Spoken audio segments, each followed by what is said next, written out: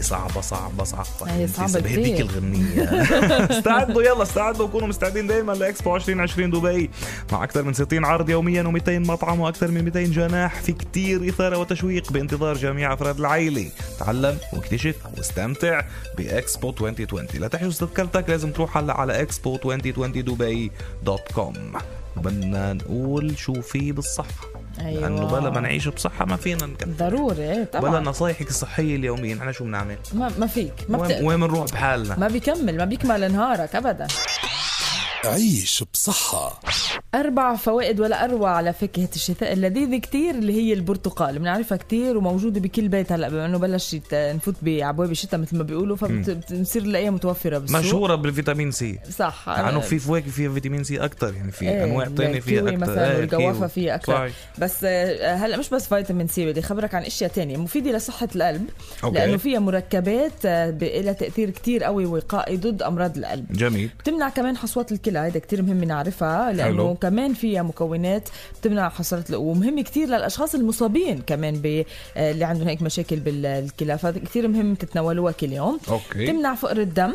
هيدي شغلة كتير مهمة عندها وبنعرف قديش مهمة للأطفال كرمال يستفيدوا من صغر يعني. وفيها الأشخاص اللي بتعاني من نقص حديد البرتقال كتير مفيد لإلها. وآخر شغلة بنخبركم عنها إنه فيها فيتامينز كتير قوية. فيها بوتاسيوم. فيها نسبة بوتاسيوم كتير عالية. الفيتامين سي مثل ما خبرناكم فيها معادن كتير فعطول خلوها موجودة ببيوتكم وخصوصا هلأ بس يبلش الفلو طبعا. فلازم نعزز جهازنا المناعي بنروح على البرتقال. ركوا على البردان لكن يلا صحوانا. صباح الخير يا إمارات مع ركال وجاد برعاية GoDaddy.com. امنح عملك مكانا عبر الإنترنت ليصل آفاقا جديدة. بطاقة الخصم والائتمان من بنك الإمارات دبي الوطني.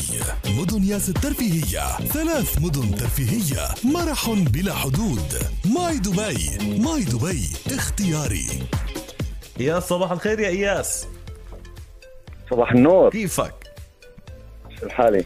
شوقتنا والله بعتلنا قال عندك ذكرى من طفولة بعدك تضحك عليها لهلا وكذا وتتذكرها. شو هات لنشوف خبرنا شو صاير معك. لا هي بضحك وببكي بنفس الوقت. يا لطيف. بأيام زمان نحن كنا هيك بالطفولة أو بعز الشباب هيك نروح ندرس عند رفقاتنا ونتأخر بالوقت بالليل وبالشتوية يعني. ما نكون عم ندرس تلتهي انت والشباب. طيب هات لنشوف. فبمناطقنا كانت شوي تنقطع الكهرباء فشارع بيتنا بتفوت فيه لمبة وحدة مقطوع الكهرباء فيه. نعم. حاجة أنا وكان برد وشتوية يعني ما فيك تشيل إيدك من جيبتك. بطلع في على بيتنا في هيك درجتين وبتطلع بتفوت على الباب. بطلع بحط رجلي على أول درجة الثانية بحس إني دست على شيء يعني دست على شيء طري ويطلع صوت. على شو ده؟ بسايمة يا حرام. شو صار فيك أول شيء أنت نقزة؟ أنا من الصوت بعرف حالي إني صرت أركض. ركضت ساعة أو ساعة آخر شيء بس وعيت على حالي لقيت حالي بأول الضيعة وشعري كله أبيض. يا لطيف. شبت يعني أنه شبت. فهلا بدي نشوف كل وصف البرتقال بتفيد إنه يرجع لون الشعر ولا والله مش قايلين ليك مش قايلين شيء عن لون الشعر يعني بس جرب. صار عندك فوبيا على البسينات على القطط؟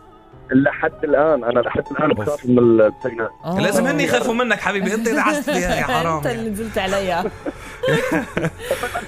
طيب أنا قلت لها تقعد على الدرجة والكهرباء مقطوعة. هل بده يرجع بالليل مؤخر وبالعتم وعلى الهسي. يلا ماشي الحال بتصير. عم ندرس أكيد. نورتي يا إياس. أهلا وسهلا فيك. باي تعيش وتفتكر.